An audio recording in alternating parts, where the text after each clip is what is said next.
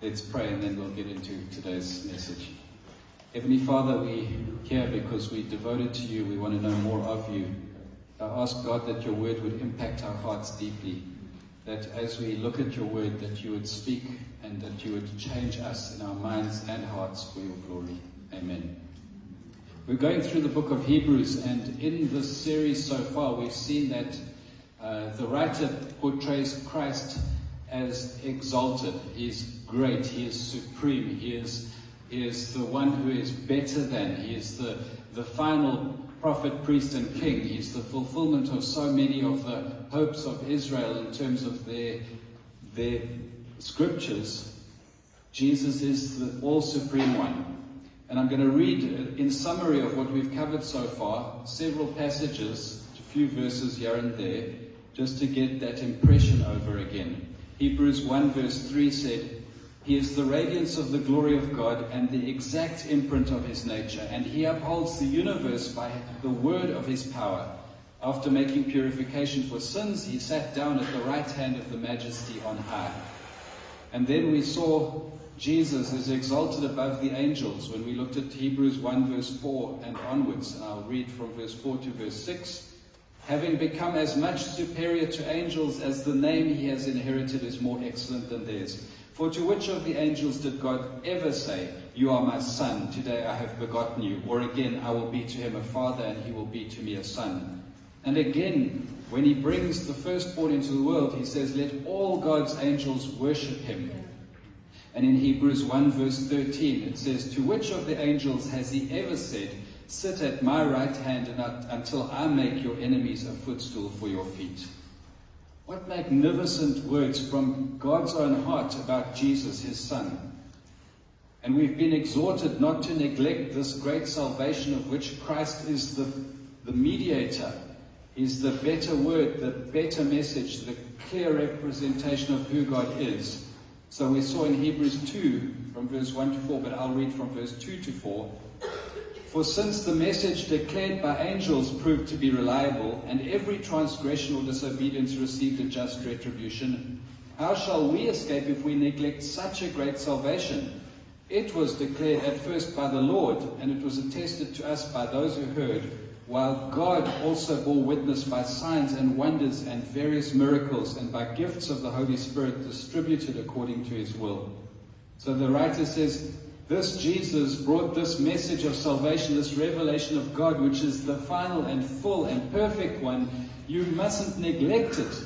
How could we be making a grievous mistake, a serious mistake, if we don't pay careful attention to this message and to this Savior? Because he's the last one, he's the only one. We've seen that even though he was made temporarily a little lower than the angels and suffered death for us, he is now crowned with glory and honor. He is risen and seated in glory. He has gone ahead of those who believe in him.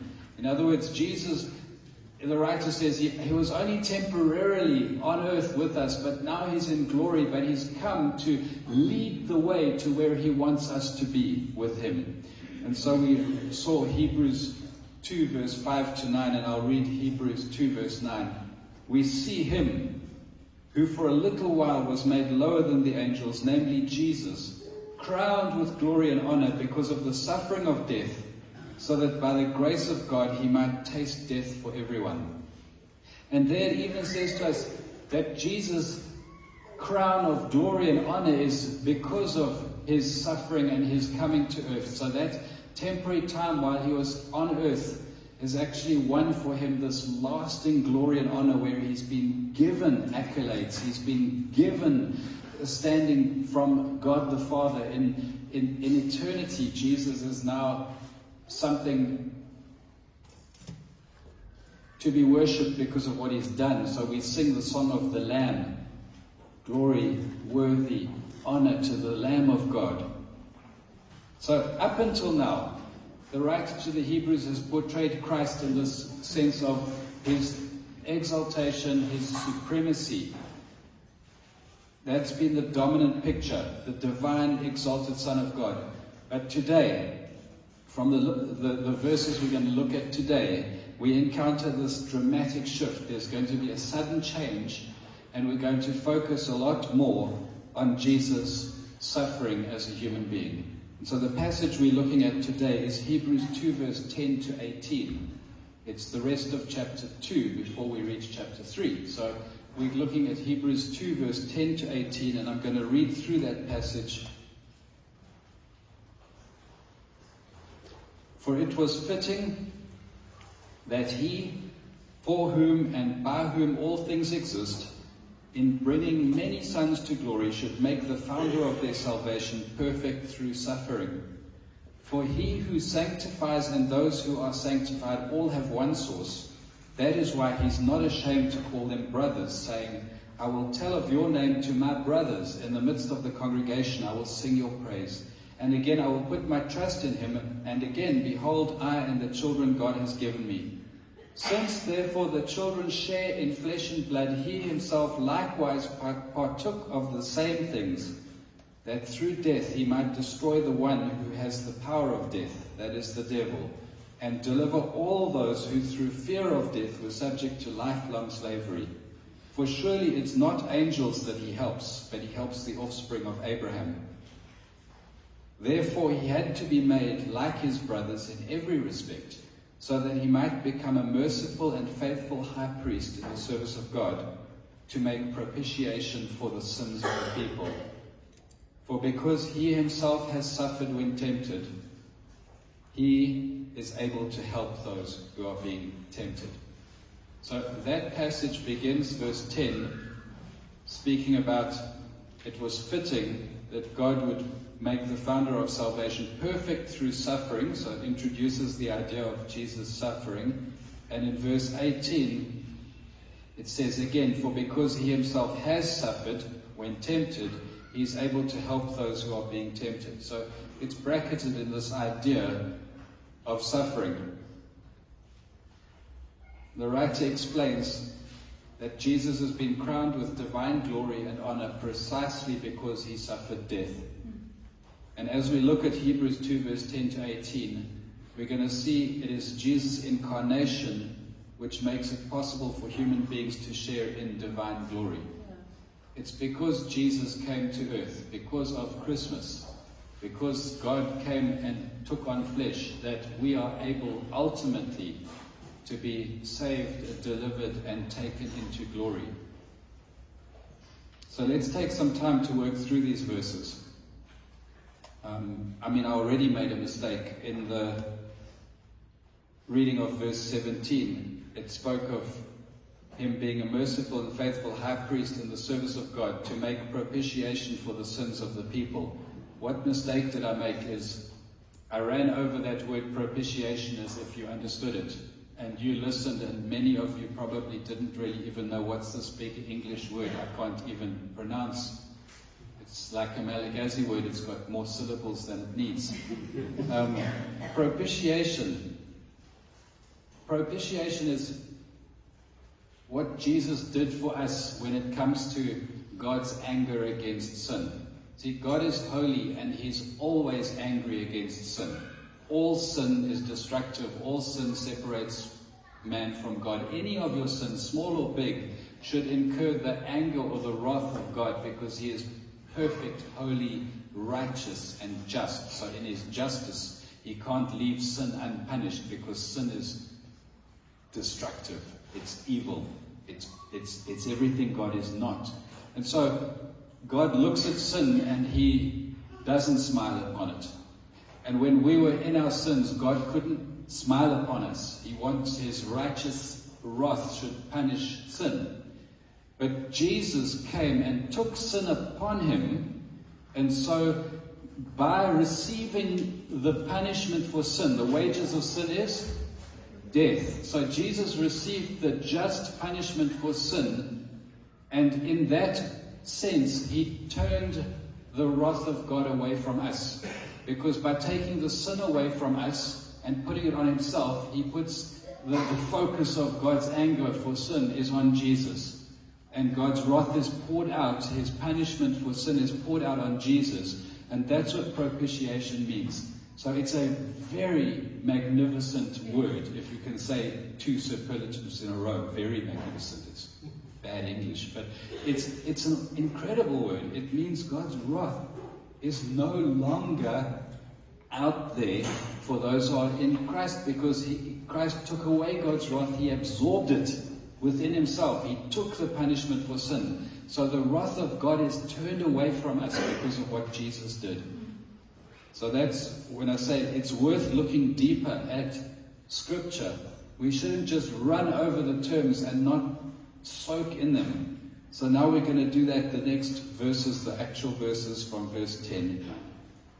It was fitting that he, that's God, for whom and by whom all things exist, in bringing many sons to glory, should make the founder, that is the author, captain, and pioneer, or Jesus, he is the founder of our salvation. It was fitting that God, for whom and by whom all things exist, in bringing many sons to glory, should make the founder of their salvation perfect through suffering.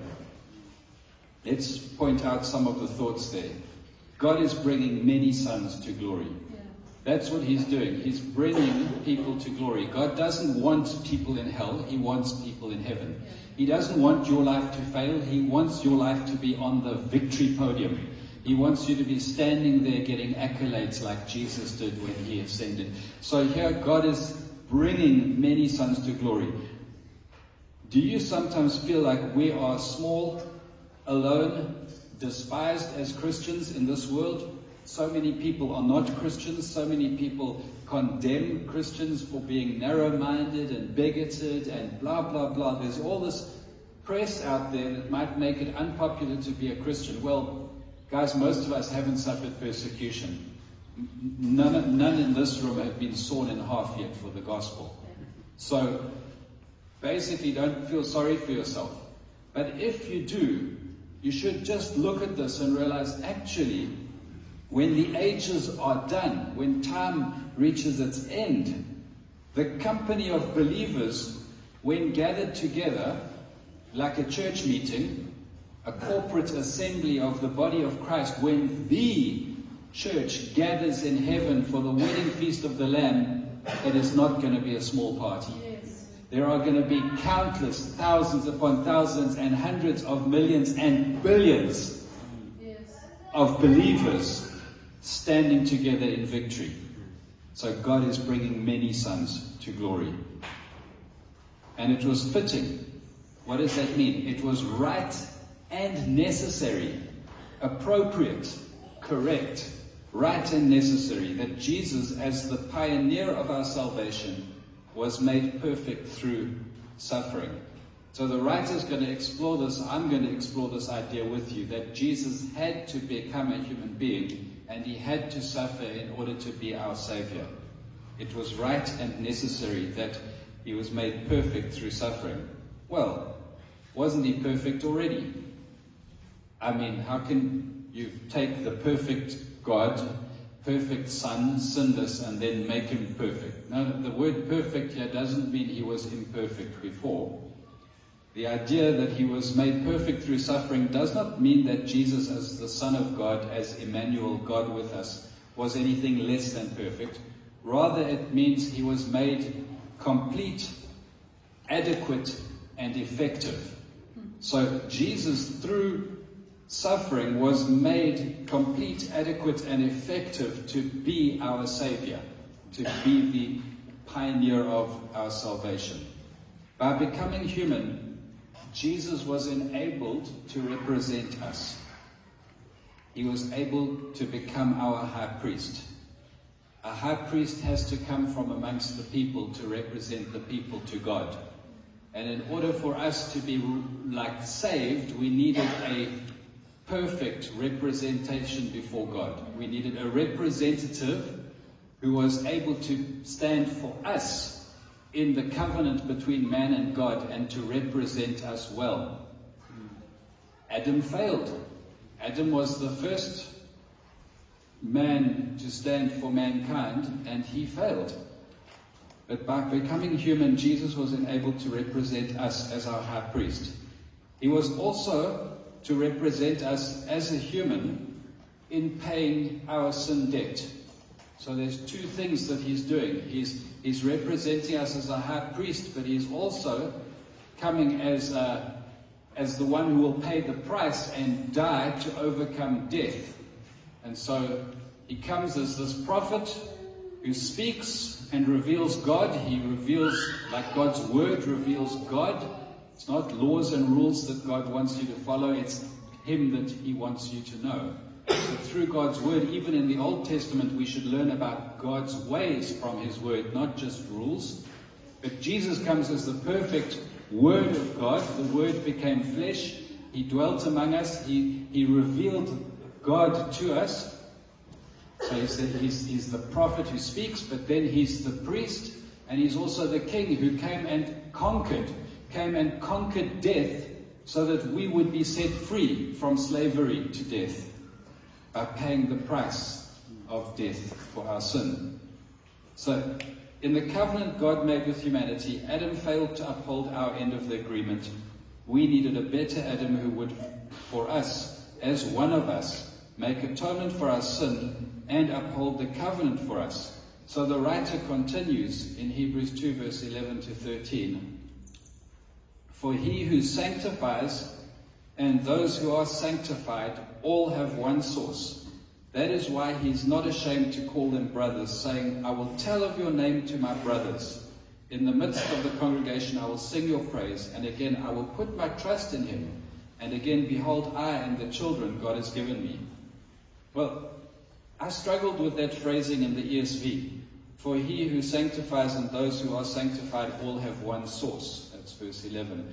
It's like, what does that really mean? So I went to look at a different translation, and the NIV makes it much clearer. The NIV says, both the one who makes people holy and those who are made holy are of the same family. That's what it means, have one source. That word source is in the sense of lineage or genealogy. It's like, who is your father? We have one father, the same father. So both he who sanctifies and those who are being sanctified, both the one who makes people holy, that's Jesus, and those who are being made holy, that's us, are of the same family. So Jesus is not ashamed to call them, us, brothers and sisters. And the statement's followed up with a reference to an indisputably messianic psalm, Psalm 22.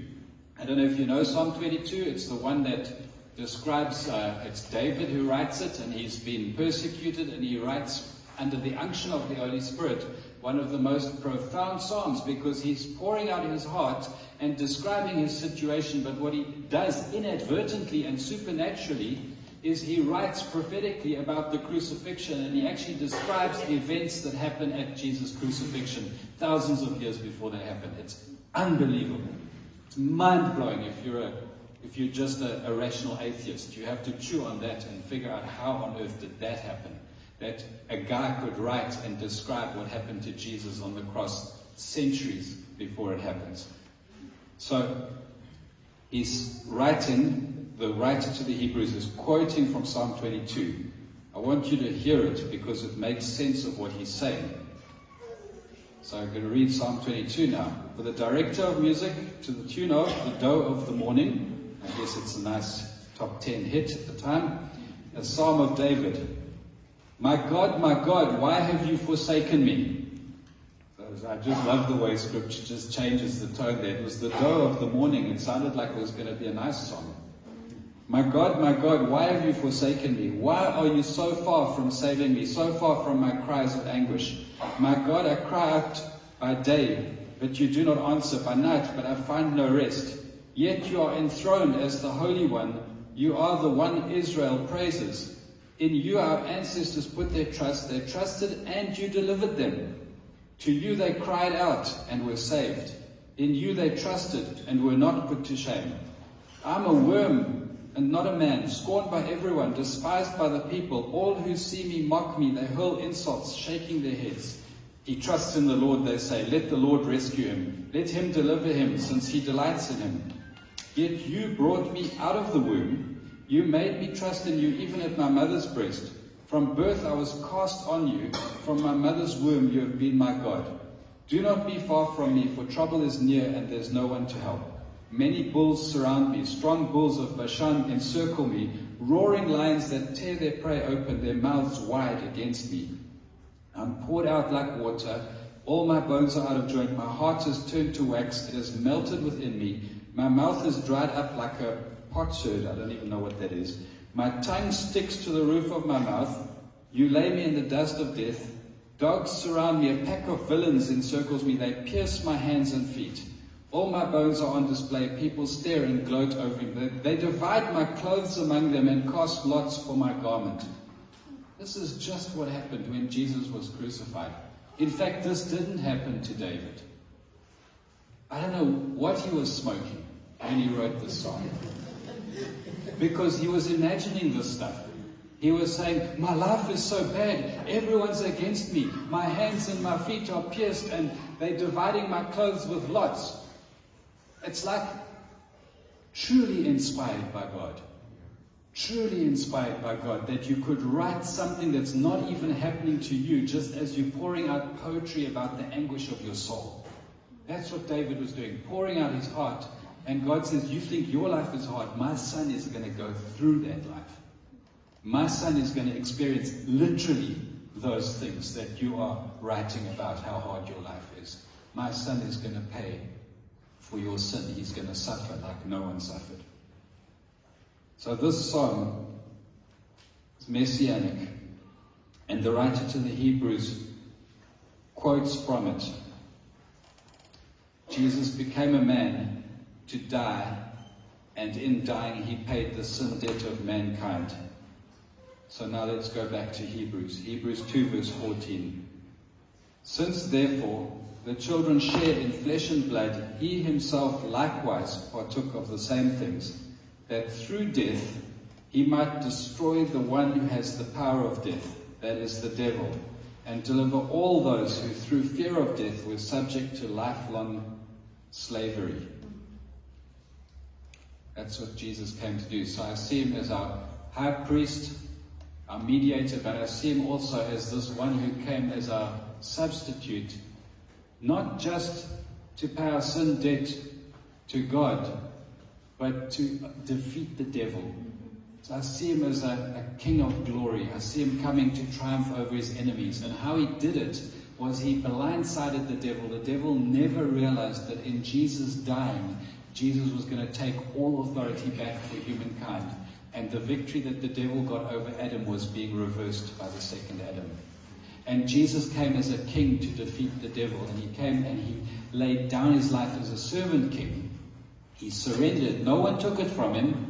He laid it down in order to win this fight. He died in order that we could live, but he rose again to demonstrate that he had victory over death.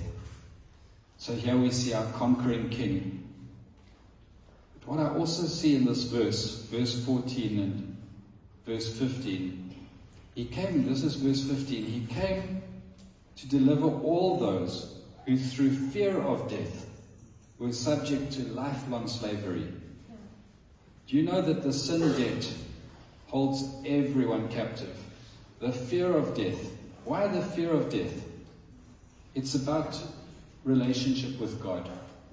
There are only two ways a man can die. This is what Martin Lloyd-Jones preached once. One profound sermon he preached. There are only two ways a man can die. You either die in your sins or you die in Christ. I am crucified with Christ, therefore I no longer live. The life I live now, I live by faith in him. So I died to myself, I am in Christ. That's why we go into baptism. We are buried with him so we can be resurrected with him. So I'm in Christ. The other alternative for your life is you remain in your sins. And if you remain in sin, in other words, if you never become a Christian, never turn away from your sin, never believe that Jesus took your sin upon him, you keep your sin upon yourself, you die in your sins. Now, when you die in your sins, the only thing that remains for you is to face judgment for sin. And so there is this terrified fear in every human being about death, because they deep inside know that they will have to give an account for their own failure, their own sin. They're going to die, they're going to be judged. Somewhere deep in this person they know, every person knows they're going to face judgment. And there's this awful and terrifying fear of being judged and cast out, of being found guilty of all that we know we are guilty of, and some more. So the fear is that you're going to be found out to be actually guilty of the things you know you're guilty of. I don't know if when you first got into trouble as a kid, it's an awful feeling to know that you're being found out. Once your parent has caught you, or the policeman, depending on where it happens, and you have been found out for being in the wrong. It's a horrible feeling to be found out and to know you're facing judgment. And underneath that, you're going to be cast out. You're going to be rejected by God. We are lifelong slaves to this fear until Jesus comes. When Jesus comes, he wants to set you free from this fear. Some Christians aren't fully free of it yet. They will be. His work will be accomplished. But the degree to which you understand his work and realize it can actually change the way you live your life, you realize you're free. Some people are still sitting in the prison when the prison door is wide open. But lifelong slaves to this fear.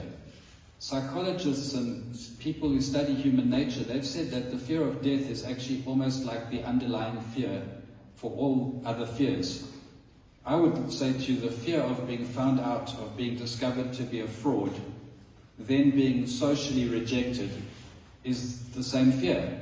It's the slavery behind peer pressure. It's the power behind families manipulating family members with the threat of being shamed or having been brought to shame. It is the fear that you'll no longer have a place to belong, a place where you're accepted. There's this fear of rejection, the fear of being cast out, pushed away, shamed and rejected because you're not adequate, because you're not worthy, because you're not good enough, because you messed up.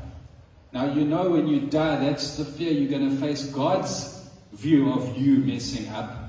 But even in this life, as a kind of a small reflection of that kind of fear, we fear being found out by somebody.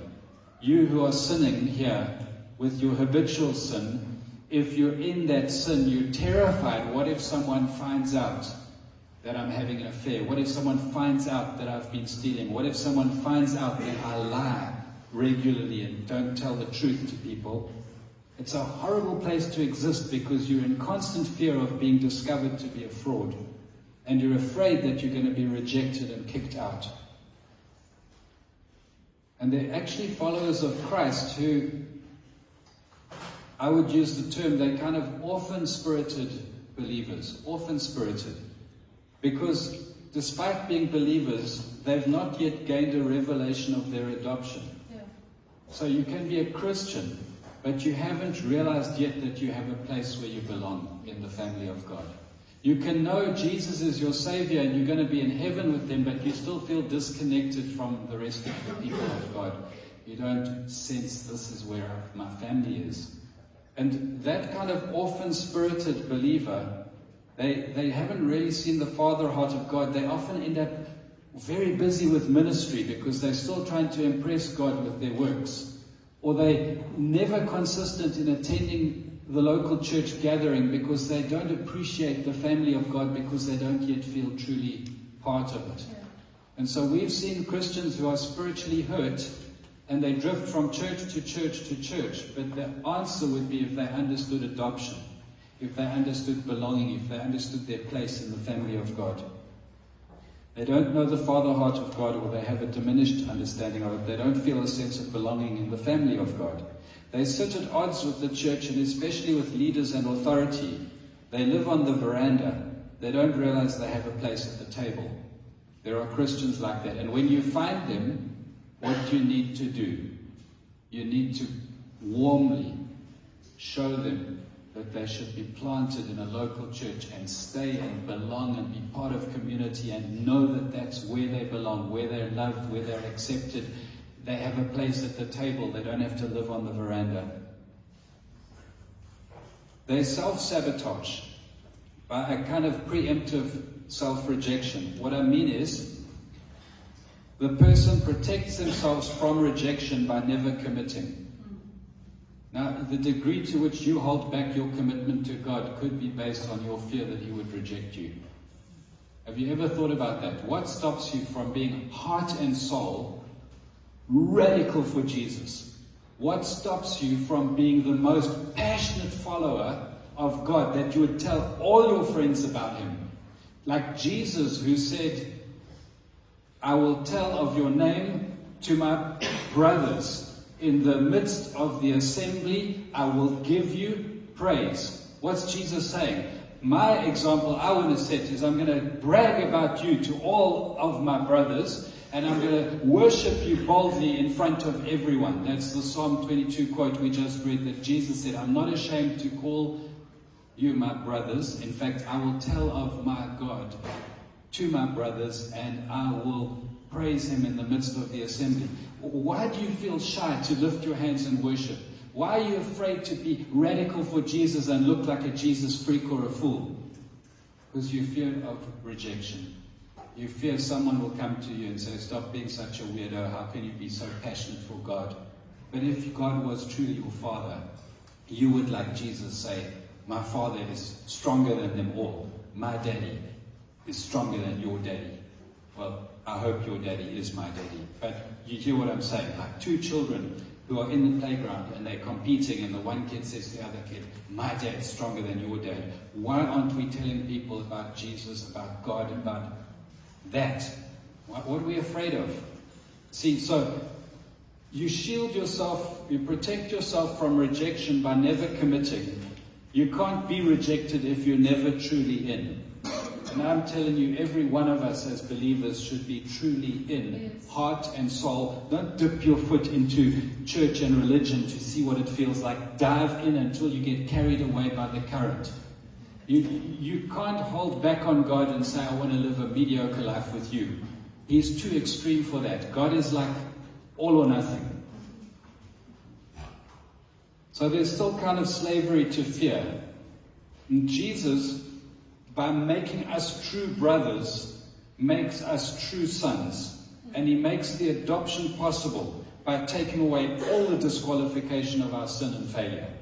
So Jesus comes and He takes away every disqualifier and says, I've bought for you, I've won for you, I've given you a place at the table. This is your place with me. I'm not ashamed to call you brother, sister. It's magnificent. So our place in the family is secured by Him. So we read on in Hebrews 2 verse 16. For surely it is not angels that He helps, but He helps the offspring of Abraham. See, we needed this help. The offspring of Abraham He's the father of our faith. So we as Christians He was the one that was the beginning of like this understanding of God. God called him, He announced the gospel to Abraham. Abraham walked with God by faith. And so we are the offspring of Abraham. Just in case you thought that meant you had to be a Jewish person. No, we're by faith are His offspring. We are the nations that are blessed through Abraham's seed. So, for surely it's not angels that He helps, but He helps the offspring of Abraham. Therefore, He had to be made like His brothers in every respect, so that He might become a merciful and faithful high priest in the service of God, to make propitiation for the sins of the people. For because He Himself has suffered when tempted, He is able to help those who are being tempted. As a human, Christ experienced the suffering of temptation. And in suffering there was temptation too. He understands the human experience fully. He has experienced it.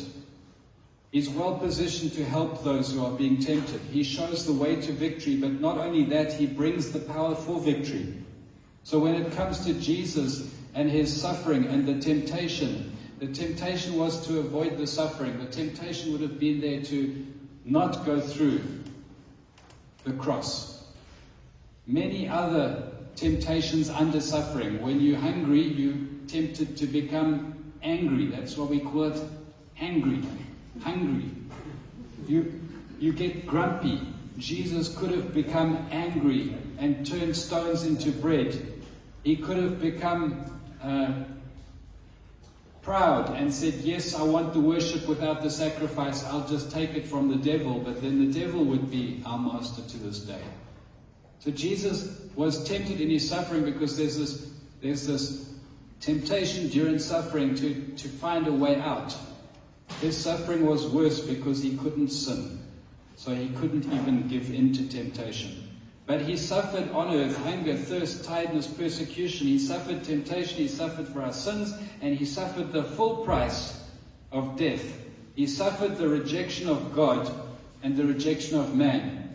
He could be on the cross saying, my God, why have you forsaken me? So that he could win for us a position where we would never have to be there. We would never have to be forsaken by God, because we would never have our sins on us again, judged and punished. Jesus took them. He's the only one who's done that. And Isaiah paints this picture of Jesus as this suffering servant. And if you understand this, he didn't just imagine it. God, in his omniscience, he could have experienced suffering without having been human. He could have said, I know what that's like.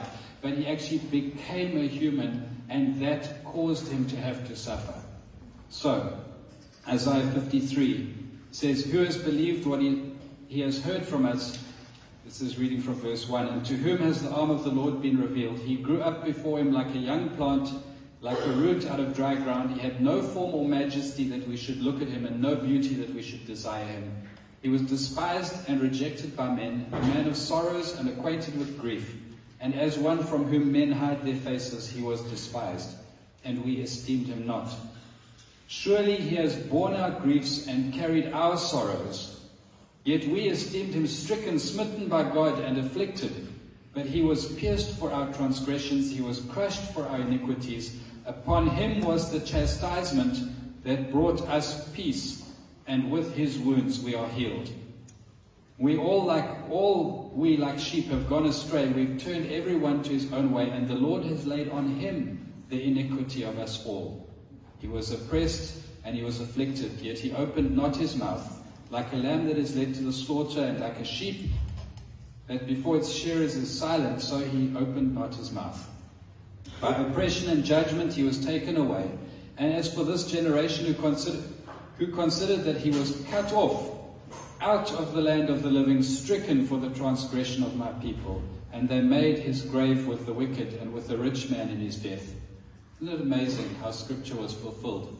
When Jesus was buried, he was buried in the rich man's grave. And there was no deceit in his mouth.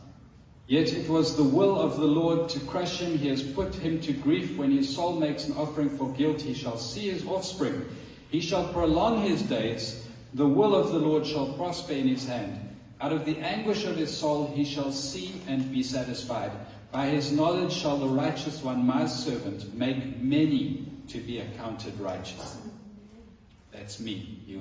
Isaiah was speaking about. Just so you know, I'm one of those that Jesus has made to be accounted as righteous. Trust me, I'm not a righteous man inherently. This is not that I'm good. God is so good that he sent Jesus to take my sin and give me his righteousness. And I am now accounted righteous because of Jesus. Therefore I will divide him a portion with the many, and he shall divide the spoil with the strong, because he poured out his soul to death and was numbered with the transgressors. Yet he bore the sin of many and makes intercession for the transgressors. So here my summary conclusion of this passage of scripture. Human salvation requires two things: the removal of sin and the defeat of death. Two things we need We need the removal of sin, and we need the defeat of death. Both the removal of sin and the defeat of death are necessary, and this, when done, this salvation finds its fulfillment in entering eternally into God's precious and glorious presence, as the exalted Jesus has already done. So we see Jesus is our high priest who removes sin. He sanctifies us. That's what verse 11 of Hebrews chapter 2 says. Both the one who makes men holy and those who are made holy have the same Father. They come from the same family. So we have one who makes us holy, Jesus. So he's our high priest who has adequately done the job of removing the sin. Completely, perfectly taken away sin. Perfect high priest. He takes care of the problem of sin and the defeat of death. So that's the other one. Jesus is the pioneer and author of our salvation, who overcomes death for us. In dying and rising from the grave, he has taken away the curse of death. And now we can say, "O death, where is your sting?" We sing it, "Grave, where is your victory?" He's alive. So Jesus, as the captain of our salvation, when the writer to the Hebrews describes him, it says it was fitting that the author or the captain, the pioneer of our salvation, should suffer. That word that says he's the captain or the pioneer of our salvation has two meanings. It has one meaning that he could be the head or the leader. It has another meaning that says he is the author and the origin, the source. And Jesus is both of those. He's the priest who atones for sin, who makes the way open. He leads us to God. He deals with sin. But he's also the king who conquers death and the devil and destroys all of the forces of darkness and overcomes death and comes out of the grave alive after death and goes into glory ahead of us. In laying down his own life, he is therefore the source of salvation. So he's both the one who leads, who declares it, but he's also the one who provides it. He's the one who overcame death for us. That's Jesus, and that's who you should see today.